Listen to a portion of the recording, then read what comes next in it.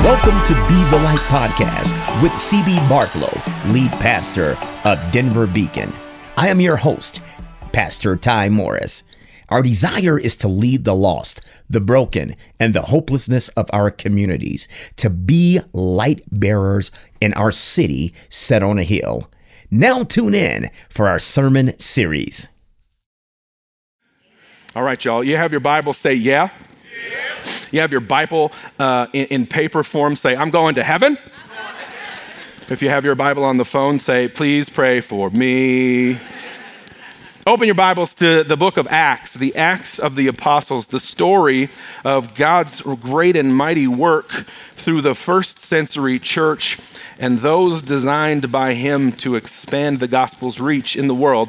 Acts chapter 1. I'm going to read just 3 verses for you today. We're going to jump around a little bit from John and a few other passages in Acts to help with our time together. But Acts chapter 1, I'm going to read verses 6, 7, and 8. Acts 1, 6, 7, and 8. It reads like this. So, when they had come together, and they asked him, Lord, will you at this time restore the kingdom to Israel?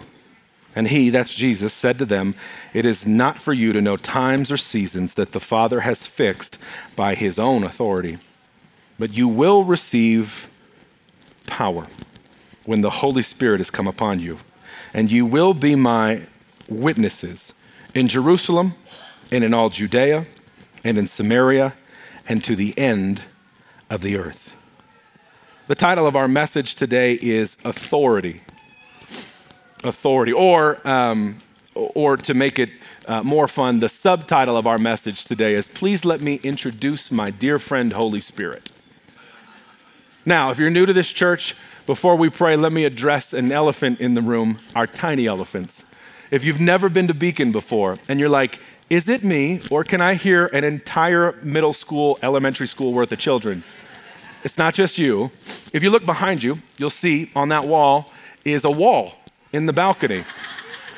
That wasn't there this morning when we get there. Every morning, Justin's team comes and creates a soundproof wall, and in that balcony is where our kids ministry is. And it's just the way that we get to do church here in this facility. And what it means is that during the course of my message, you may hear children hooting and hollering. Please don't let your pastor hear them over you. Amen? Because sometimes I'm like, am I preaching? And Spark's like, hallelujah. Let's pray. Heavenly Father, we love you. God, thanks so much for our time together today. Thanks for this word. And thank you that you brought us here. Connect the two. May your word wash over us, wash us inside and out, transform us, and make us new. In Jesus' name, amen.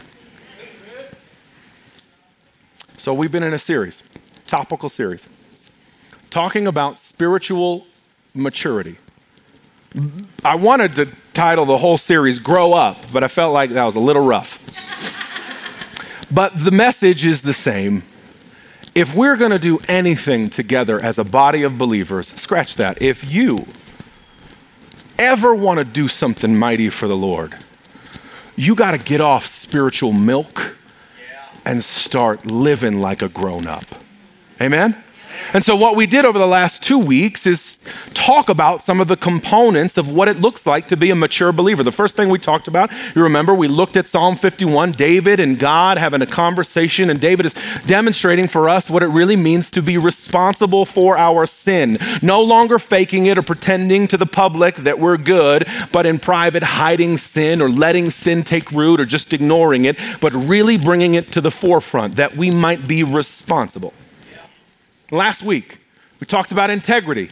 And integrity for us was a conversation about making your faith public, walking it out, demonstrating it in every area of your life. Something I said last week that seemed to resonate is that true spiritual integrity is when private you and public you are the same you. Amen. And adding those two things together, we arrive today at a conversation about authority, or something that we say in the Christian circles, which is power. You ever hear that? If you come from a more charismatic background, power is how they'll say it sometimes. All that sweat. I got invited to speak at a more charismatic church one time in Texas, and the man who invited me also introduced me. And in charismatic circles, there is no time limit on church. Amen. So you show up, and we're done when God says we're done. Amen. And he went to introduce me, and he spent, probably 45 minutes on the introduction. And when he handed me that microphone, he'd been sweating and spitting and breathing into that microphone for 45 minutes. And he handed it to me, and I was like, I'm good. I don't need to preach anymore. We're all right. There was something exciting about that, but I just wasn't very comfortable with the power like that. So we have one of these microphones, so it's not like that. What is power? What does it mean to have power? It's all throughout the text. And people say it all the time, but I don't think any of us really know what it means to have power. I think every one of us, though, knows what it means to feel powerless. You ever been stuck? Stuck in a relationship? Stuck in a job? Stuck in a way of thinking? You ever been confronted with the fact that you're stuck, you're in an argument, you're having a conversation with somebody, and they point out a character flaw in you that you know that you have that you can't get rid of? And your response is to, no, you. You know how that is, right? When you're stuck, sometimes you're just plain stuck, like boots in the mud, can't get out. And that's what it means to really be powerless. And the truth is that if you're Christian for long enough, by God's great grace, he will show you just where you are powerless. That's one of the most beautiful things about God, is that he's continually revealing the flaws of your onion. Here you are. Oh, that's terrible. I know, but we're going to work on it. Here you are. Oh, no way. I thought that was everybody else. No, it's you. And piece by piece, God begins the process of convicting, of renewing, restoring, and changing us to become more like him. That is what I think is what has happened over the last 2 weeks when talking about being responsible for our sin, talking about being public with our faith, is that God is using areas where we were previously powerless to bring us into a place of power. Now, make no mistake, hear me loud and clear. You will not, cannot, I just simply don't believe in the concept that you can have spiritual, Holy Ghost power, supernatural power in your life if you are not absolutely aligned with God in some fashion. Amen? I want to tell you this today. If you think you can run the streets like a dirty dog and also lay hands on people, you are dead wrong. Amen? And if you think you get to join the prayer team, guess what? No, because here's the deal. If you really want to be used by God to great effect, you need to be changed by God to great effect. He does not deploy soldiers who have not been trained.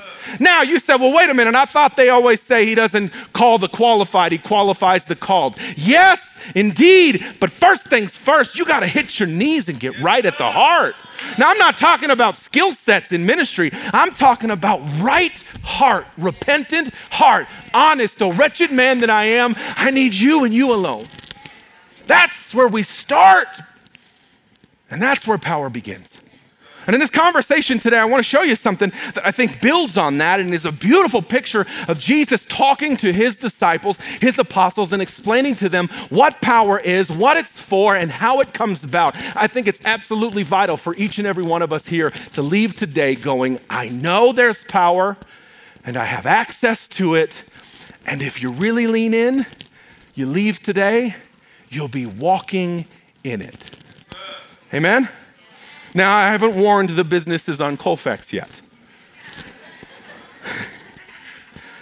But I want you to walk in to get breakfast. Give us a table. No, that's not what we're talking about. I want to show you something. 3 ideas today, very quickly. I don't have a ton in my notes. We're going to primarily let the Lord lead us today. But there's 3 things that you need to see in this scripture, just these 3 verses, okay? The way that we arrive at power comes in 3 fashions. Number 1, if you're taking notes, it's this. We come together, okay? Number 1, we come together. Number 2, we come under authority, under. And number 3, we come out.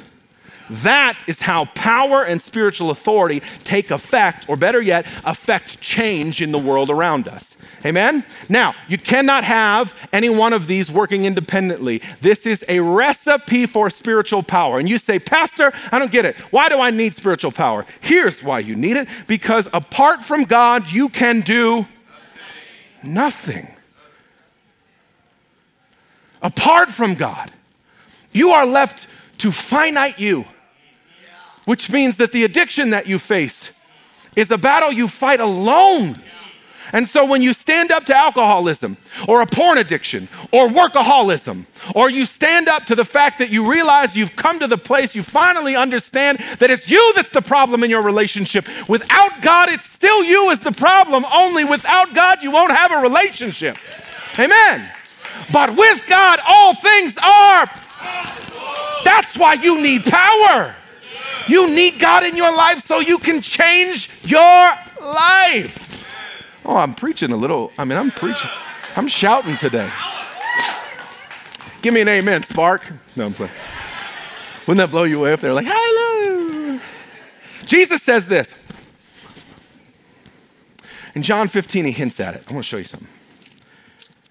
In John 15:26, Jesus is talking to his disciples. And he says, when the helper comes, whom I will send to you from the Father, the Spirit of truth, he who proceeds from the Father, he will bear witness about me, and you will bear witness because you have been with me from the beginning. Jesus is talking in the text that we have here today, but he's been hinting at this conversation from before. There's been this thing that Jesus has been doing with the disciples, and if you read your Bible, you'll understand very keenly how foolish the disciples have been. On and on again, he talks about his mission, his death, his resurrection, and he starts mentioning the Holy Spirit. And I love the disciples because they're just like most of us. They're like Keystone Cops. They literally have no idea what's happening at any moment. And he hints, he says, there's a helper coming. There's someone coming to give you what you need when I depart. And what's really cool about that conversation from John 15 is that when he's talking to them, they're with him together because they've come together. And in Acts chapter 1, they've gathered together. And I want to just start this whole conversation by talking about coming together. Here's the deal. There is no such thing as a rogue Christian. Amen? There are no desperados in the kingdom. Amen. You cannot be a dismembered part of the body and think you can function. Hear me. You were made for us. When I say this, I'll say it like this. You were made for the body of Christ, the bride of Christ, for community. But I like to put a little intimate skin on it. You were made for us. Let me just look you dead in the face. You were made for me. I need you. I need you to function. I cannot operate in my gifting or my power lest I'm surrounded by people who agree and will come alongside me to push me, hold me accountable, and lift me up. And the same is true for you. You wonder why you deal with the same issues over and over again. It's because you ain't got nobody to help you. You've been fighting the same fight, arguing the same arguments, living in the same struggle day in and day out. And then every time someone comes along who's been sent by God to love you, lift you, encourage you, and hold you accountable, you push them away because you say, I got this. Guess what? Say it. You ain't got this. And at some point, you will realize that. In addiction, we call that bottom. They say one day they'll hit rock bottom. Amen. And everybody's rock bottom is different. I went to rehab 12 years ago. If you're new to church, this is definitely a part of who we are. So if you're like, did he just say rehab? He did indeed. I went to treatment for drugs and alcohol addiction, and I met a man there who had his first DUI. And that was it for him. He was like, dude, this is bottom. And there was a guy right next to him, and he was like, what? He's like, I've been arrested like 100 times. He's like, I've been to rehab 12 times. And he still wasn't at bottom. The truth is, At some point, your pride will die and you will realize you don't got this. My prayer is that it happens early, after the first infraction. But if I'm being honest, some of us gotta fight a little bit. Some of us got a good old-fashioned hard head. Amen? And left to your own devices, you will believe your own lies and walk your own path, which will always keep you away from the power of God that you need to change it. Hear me. Your pride is killing you. But in community, your pride dies. Did you know that? Community is one of the places that God chooses to best remove you of the curse of your ego. How do I know? It's when you think you got the juice and you join the worship team and you don't get put on a solo first week. Pastor Ty's like, we just want you to learn the songs. And you're like, you ain't heard me yet. You're like, yes, we've heard you. Pride dies in community. Right? Or when you say, Pastor, I'm here and I've got great power and I am ready to do X, Y, and Z. And I say, do you know where we could use you? We need you on the curtain.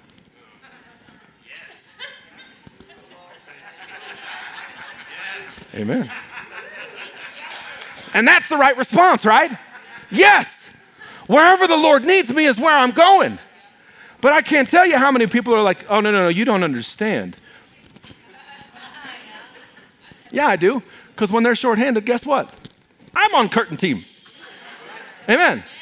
Because community is where God kills pride, where he builds forth humility so that you and I can operate not as individual members, but as one fluid body. When I said I need you, what I mean is when you breathe, I breathe. When you move, I move. Just like that. Yes, that's how this works.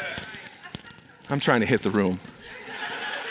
I've been praying this week. I'm telling you what. First things first, God moves in community. How do I know this also?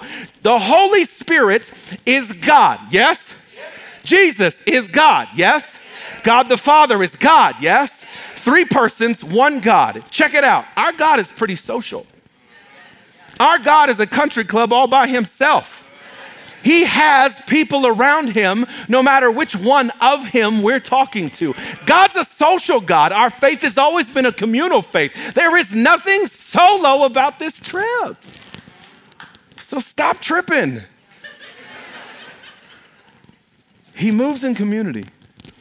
So what you see here is in verse 6, it says, when they came together, then they got a chance collectively to ask him what they wanted to know.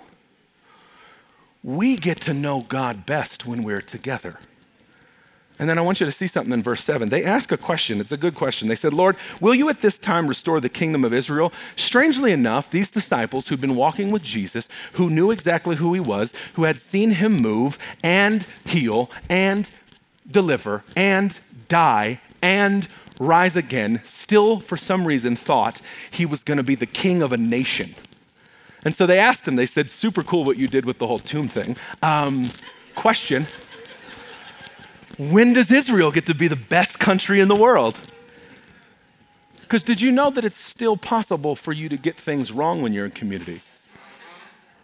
And that's still okay, right? Here's why that matters. Because in community, you can ask the wrong questions and get the right answers. But on your own, you can ask the wrong questions and get wrong answers and believe they're true.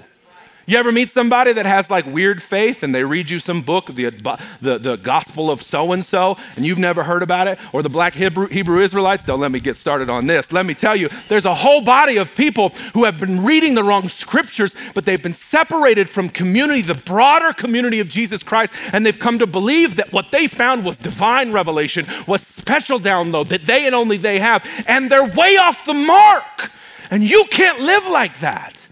So in community, we come together so we can ask even dumb questions and be loved into the right answers. And so they ask this question. They say, when do we get to be the rulers of the earth? And Jesus answers so gently, so wonderfully. He says this in verse 7. He says, it's not for you to know the times of the seasons that the Father has affixed by his authority. Second part of discovering spiritual power in your life is not only that we come together, but that we come under. Oh, if I could teach you one thing this whole year, one thing, it would be this. You need authority over your life. Oh, if I could get this in you. I want to tell you something. Being a pastor is,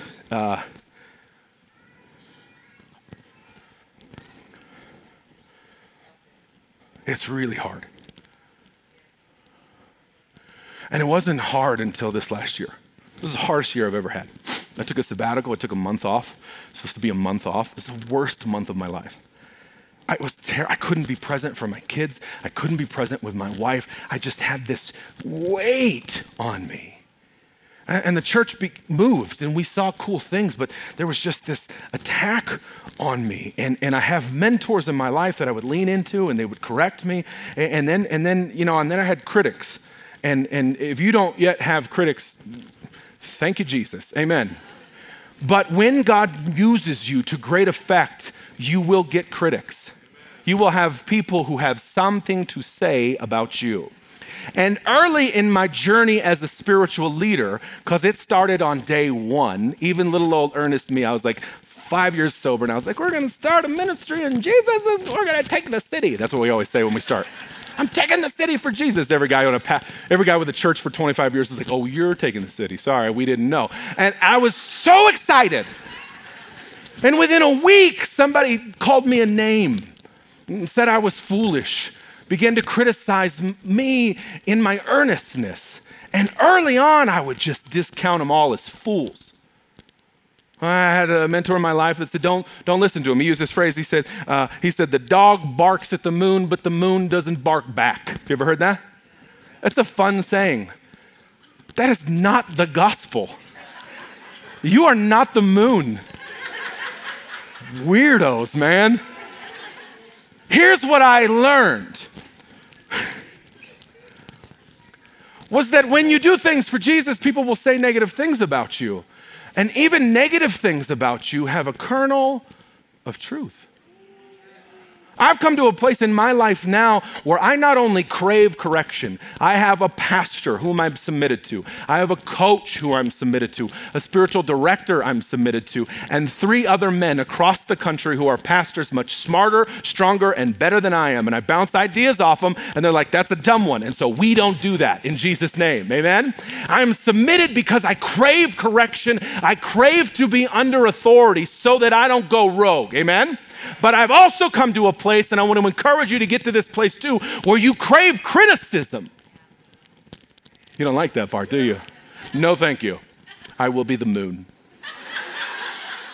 No, you need to crave a little bit of criticism, a little bit of critique, because even the most mean-spirited critique has a notion, has an inclination, has a critical eye for a part of you that probably should be corrected. The Bible says if we're going to be used in power, we should live above reproach, in good standing with everyone in the church and out of the church, which means you can't be seen as a gospel leader in the church and have a bad reputation out there.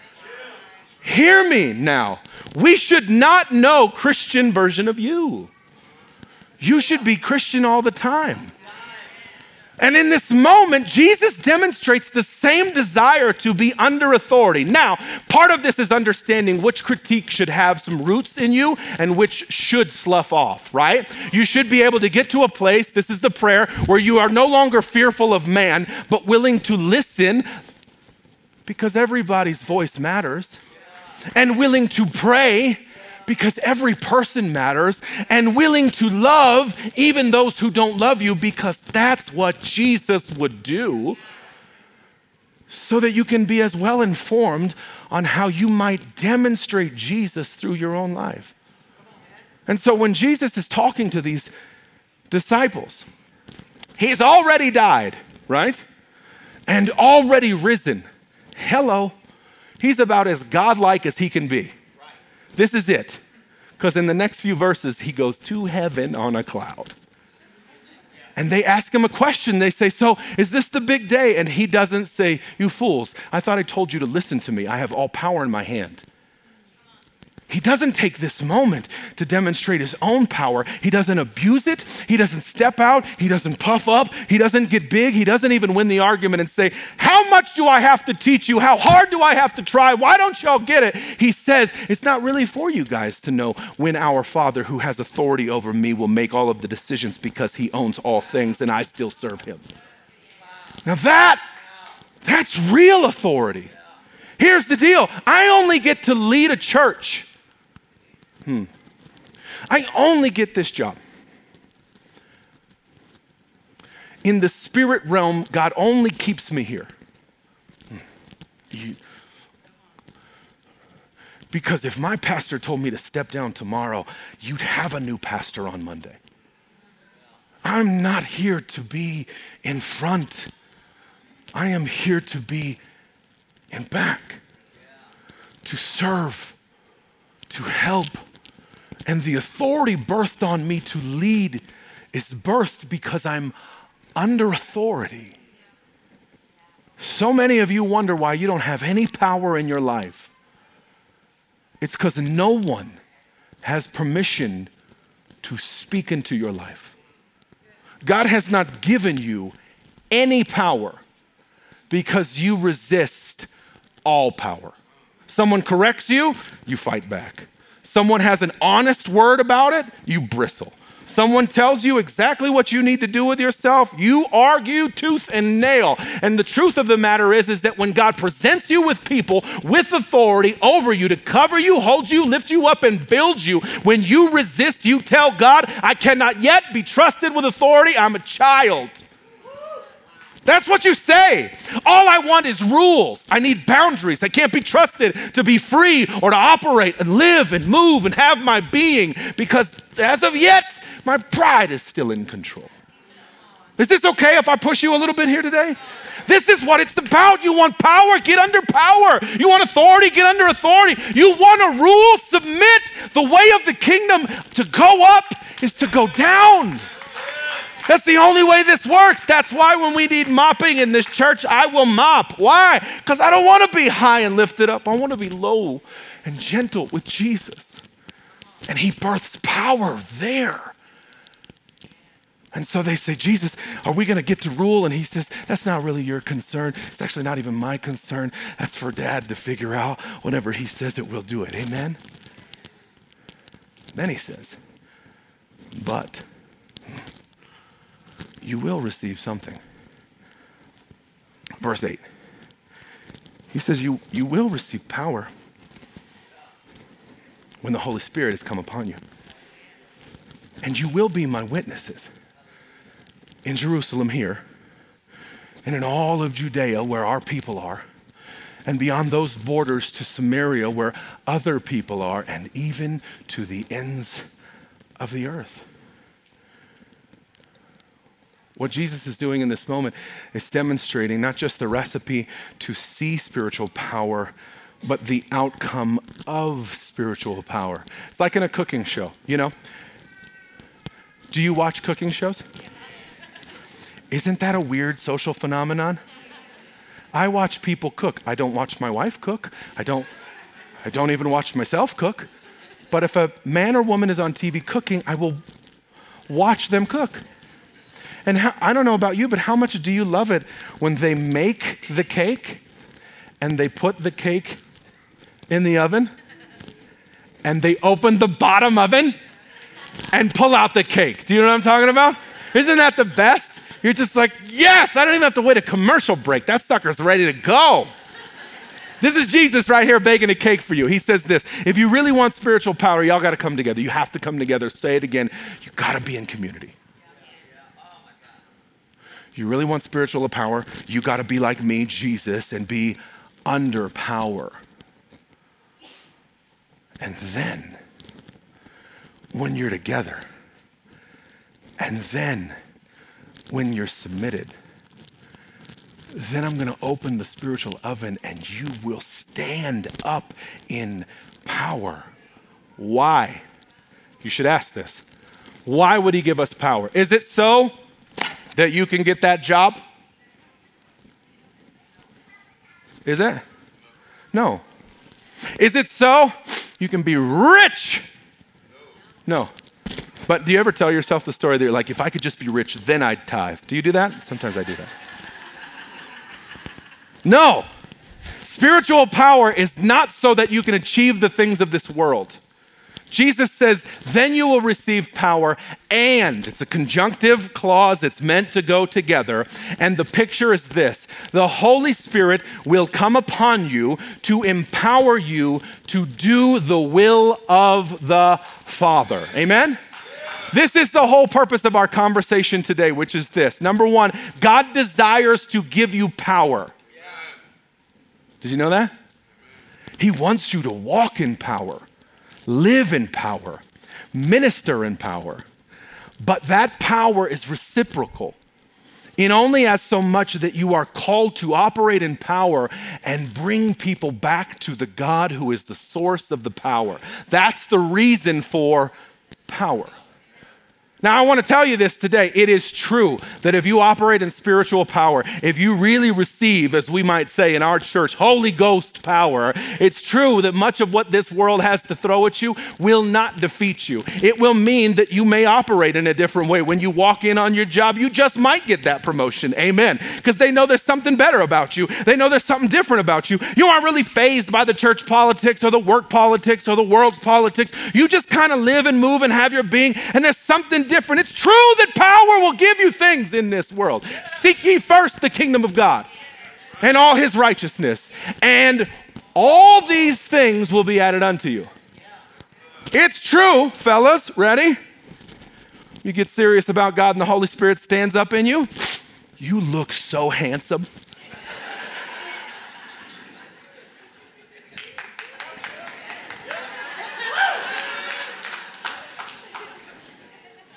Ladies, tell me if I'm lying. A man who loves Jesus with his whole heart, just about the best looking fella in the whole room, right? He could be 6'4", a little stubble, green eyes, dark skin, muscles all over the place, drive a brand new whatever you like. But if he don't love Jesus, when he's standing next to 5'8", kind of hairy, a little bit heavy set, but loves Jesus, well, then you get a wife like this. This is how it works. Amen.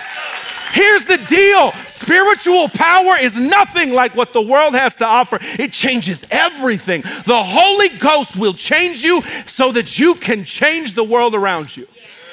But the change that you should be seeking after is not a new mate, not a new job, not a better car or a bigger account. It's that the world may know that Jesus is God.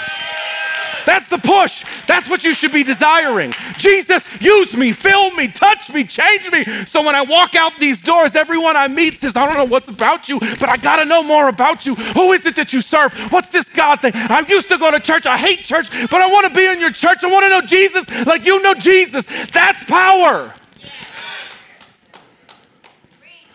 But here's our challenge. In 3 minutes, okay. Here's our challenge. Most of us don't really understand the person of the Trinity that Jesus is talking about. Here's the picture, okay? There's usually two camps in the church world. There's this camp. This is where I kind of got my calling at. This is charismatic, Pentecostal. It's sweaty over on this part of the church. It's very hot. It's loud. The suits are immaculate, right? You're like, pink? I need a pink suit. Anyway, on this side of the church, the relationship with the Holy Spirit is typically explained as such. If we worship enough, if we press in enough, if we mean it enough, then the Holy Spirit will come into the room and descend upon us. You sing these songs. Holy Spirit, you're welcome here. Come fill this place. Flood the atmosphere. Your glory is what we've been looking for. Almost all of our gospel songs paint a picture of the Holy Spirit as a thing who's reluctantly waiting to be invited to walk into the room, who may actually fall like fire or water, and who, if you're lucky enough, you could touch. In this world, we recognize that some men and women are filled with the Holy Spirit, or we say they've got the Holy Ghost, or if you get knocked down in one of those prayer services, or you stand up and you're like, ba, ba, ba, ba, ba, you say, I got the Holy Ghost. You go to a real good revival, some people will be shucking and jiving. You ever see this? I was in a revival one time and I couldn't stop moving. It was so weird. We say, I got the Holy Ghost, but everything about the Holy Ghost is about it being an it that we hope will arrive, and that will make our experience vital. And then there's this part of the church. Is it cool if we teach this for a second? This part of I have to use this prop. You're gonna love this. This prop is for this. Hey! Okay. This prop's for this side of the church, where the Holy Spirit is a mysterious, mentioned being. But anything that makes us sweat or feel or get our head out of this is likely a distraction, is likely demonic, and should be governed as such. In this world, word is king, and our experience with the Lord is primarily academic. I don't need to feel. Don't ask me to raise my hands. I can tell you who comes from this church service because when Pastor Ty says, get up on your feet, they're like, ugh. Or he says, put your hands up in the air, and they're like this. I'll preach in churches like this and I'll say, if you're at a Broncos game and they score a touchdown, you're on your feet and shouting, why won't you do that for Jesus? And I had a guy stand up after the service and he goes, it's not the same thing. And I said, you're so right. He said, I get excited about the Broncos, but I think about God. And there is this camp, and they teach doctrine correctly, which is the Holy Spirit is not a thing that might come. The Holy Spirit is a person who indwells. But he better not make me do anything I don't like. And I want to break it to you. This camp,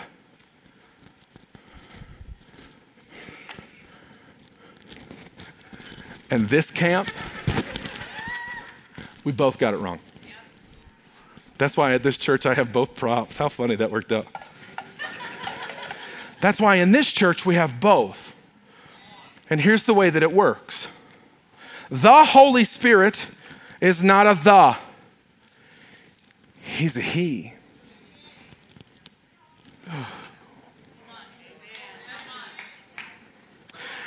And he's not here. He's everywhere. And when you come in, he's not waiting for you to invite him. He's waiting for you to recognize him. He's not something that you might possess. Ready? He's someone that wishes to possess you, to hold you, to dwell in you, and to change you from the inside out. Now, I've seen it done in church where we've said, who wants to come to the altar and receive the Holy Spirit? You've seen this before? And you're like, I do, but that better not get weird. We're going to do something today because we've done it at every part of this service or this series. I want to share with you something that's unique about our church.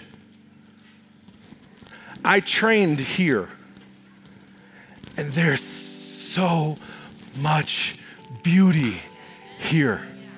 The charismatic movement touches the heart of God. Healings, signs, and wonders, gifts, speaking in tongues, words of prophecy, words of wisdom, they are, hear me, all real. Every one of them. And they're amazing. But we launched a church here because I wanted to make sure that we knew him correctly before we attended parties with him. Amen? I don't want you to have a misunderstanding of who he is. And here's who he is. Our God in three persons. God the Father, Jesus the Son, and the Holy Spirit, a person who dwells in the heart of every believer. You say, how do I know if I'm saved? If day by day you feel convicted more and more, if when the Holy Spirit speaks to you, you feel encouraged, if when we worship, something shifts in you and you begin to tingle, amen? Even scholars are like, I feel something and I don't want to. You should. That's an indication, ready, that the Holy Spirit has taken residence in you, which is confirmation that you have inherited eternal life. And sometimes the Holy Spirit wishes to do something through you publicly. I want to tell you that it's not enough for you to hold the Holy Spirit and be like, please don't reveal yourself. Please don't use me. Because Jesus said you would have power and be my witnesses. The whole purpose of the indwelling of the Holy Spirit and the power that comes with him is that people might be changed through you. And in Acts chapter 2, when the day of Pentecost had arrived, they were all together in one place, together. Amen? And suddenly there came from heaven a sound like a mighty rushing wind. And it filled the entire house where they were sitting, and divided tongues as of fire appeared to them and rested upon them. They came together, they came under, and they each were filled with He, the Holy Spirit, and they began to speak in other tongues. And when they spoke, can you imagine how weird that would have been on the first time? The Bible says that men and women were walking outside of the doors of the house, the room that they were in, and they, travelers from faraway lands, began to hear their mother tongues spoken and the gospel presented. And in that moment, there was a tangible manifestation of the presence of God amongst people who were interested in the knowledge of God, so that people who were far from God would come to know God. And this is your mission. It's not enough to know of him. It's not enough to want the experience. It's that you might be inhabited by him and leave this place to change the world. Now, I don't know who you are and I don't know where you are in your life journey, but this is the day that I'm going to introduce my dear friend, Holy Spirit. And I'm going to tell you right now, heretofore, we haven't done a lot of gift stuff, but get ready, get ready, get ready. We're going to open, usher, and welcome the Holy Spirit to work in and through you however he wants from here on out. I won't stifle it. I won't stop it. I won't hold it back. And I think we might have to break the confidence monitor in Jesus' name. I'm looking for a bunch of people that say church starts at 10. When's it get over? Who cares? You're here today and you've said, I've never had the Holy Spirit like that. I've known of him. I thought it was something I could reach, but living in me, working through me, I want that. That's you today. I want you to stand to your feet and meet me here. Right now in this room, right now, no matter what, I don't want you to hold back and I don't want you to be fearful. I want you to meet me down at this altar. You said, I've known of him. I've studied him. I've heard of him and I like the sound of him. I love the way that the word talks about his presence, but I don't really know what it feels like for him to be in me. Or you're on the other side and you said, Pastor, I've been in those services. I've cried and I've wept. I've run around. But I guess to be honest, it was more of a show. It was more of an experience for me. And I want to be transformed and I want to be used for him. That's you today. I want to invite you down here. We're going to do something brand new. I'm going to ask Mama Rosa, Chanel, Scott. Would you all come down here? Rose, would you come down? Would you support my friends? Let me have my deacons lined up on the back behind this group. You're here. You said, I don't know about this, Pastor. You better not make me do something. I'm not. But I am going to come to agreement with you today. Teresa, yes, thank you. Thanks, Deacon. Now, Q, thank you, Deacon. I'm going to come to agreement with you today that today, he's not just Savior, but he's Lord. Holy Spirit is not just something, but someone. And I'm going to ask the Lord to reveal himself to you and make his presence known through you in a way you've never felt before. Last chance, because I'm going to come down and pray with each of those. We're going to worship. This is you. One more time. There it is. 1, 2. One more. I know there it is. Last chance. We're going to pray together one by one. I'm going to touch each one of you and come to a place of agreement with you. This is it. This is tangible feeling of the power of the presence of the Holy Spirit, the kind of power that you use because he wants to use you. Amen? All right. Let's worship. There it is. Waiting for you all day. Let's pray corporately. Heavenly Father, we love you. And I thank you for each one who came down here today, who is saying yes to you. Holy Spirit, we give you 100% complete control in this place. We give you 100% complete control in our hearts. We give you authority over our lives. Fill us from the inside out. Transform us from the inside out. Make us new and use us that we may be witnesses from this day forward until the end of time.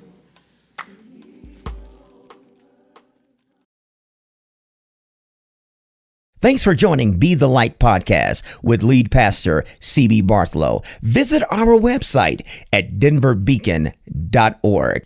To download our Beacon app, text Beacon to 97,000. Once again, text Beacon to 97000. Whatever you do, please remember to be the light. Let's go!